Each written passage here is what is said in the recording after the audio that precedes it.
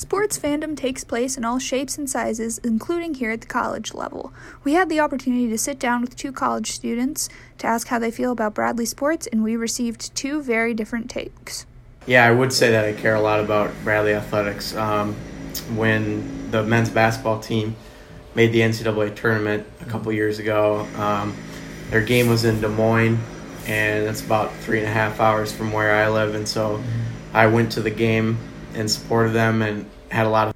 While this student follows Bradley sports closely, other students, as heard in our next clip, may not be interested in college sports. The basketball team's the only sport I follow, at all. Yeah. I'm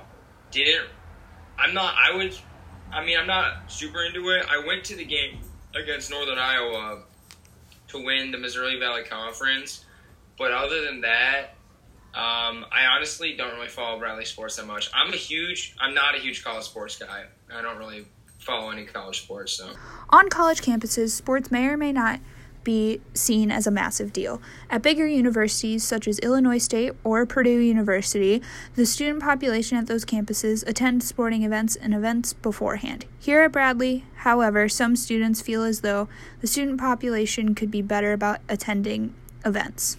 I think it definitely can be improved. Over time, I think it's gotten a little bit better with some of the teams doing really well. Especially, I think our freshman year, it was the teams were doing the best that they had ever done for athletics. But I mean, even still, the men's basketball student section is pretty weak.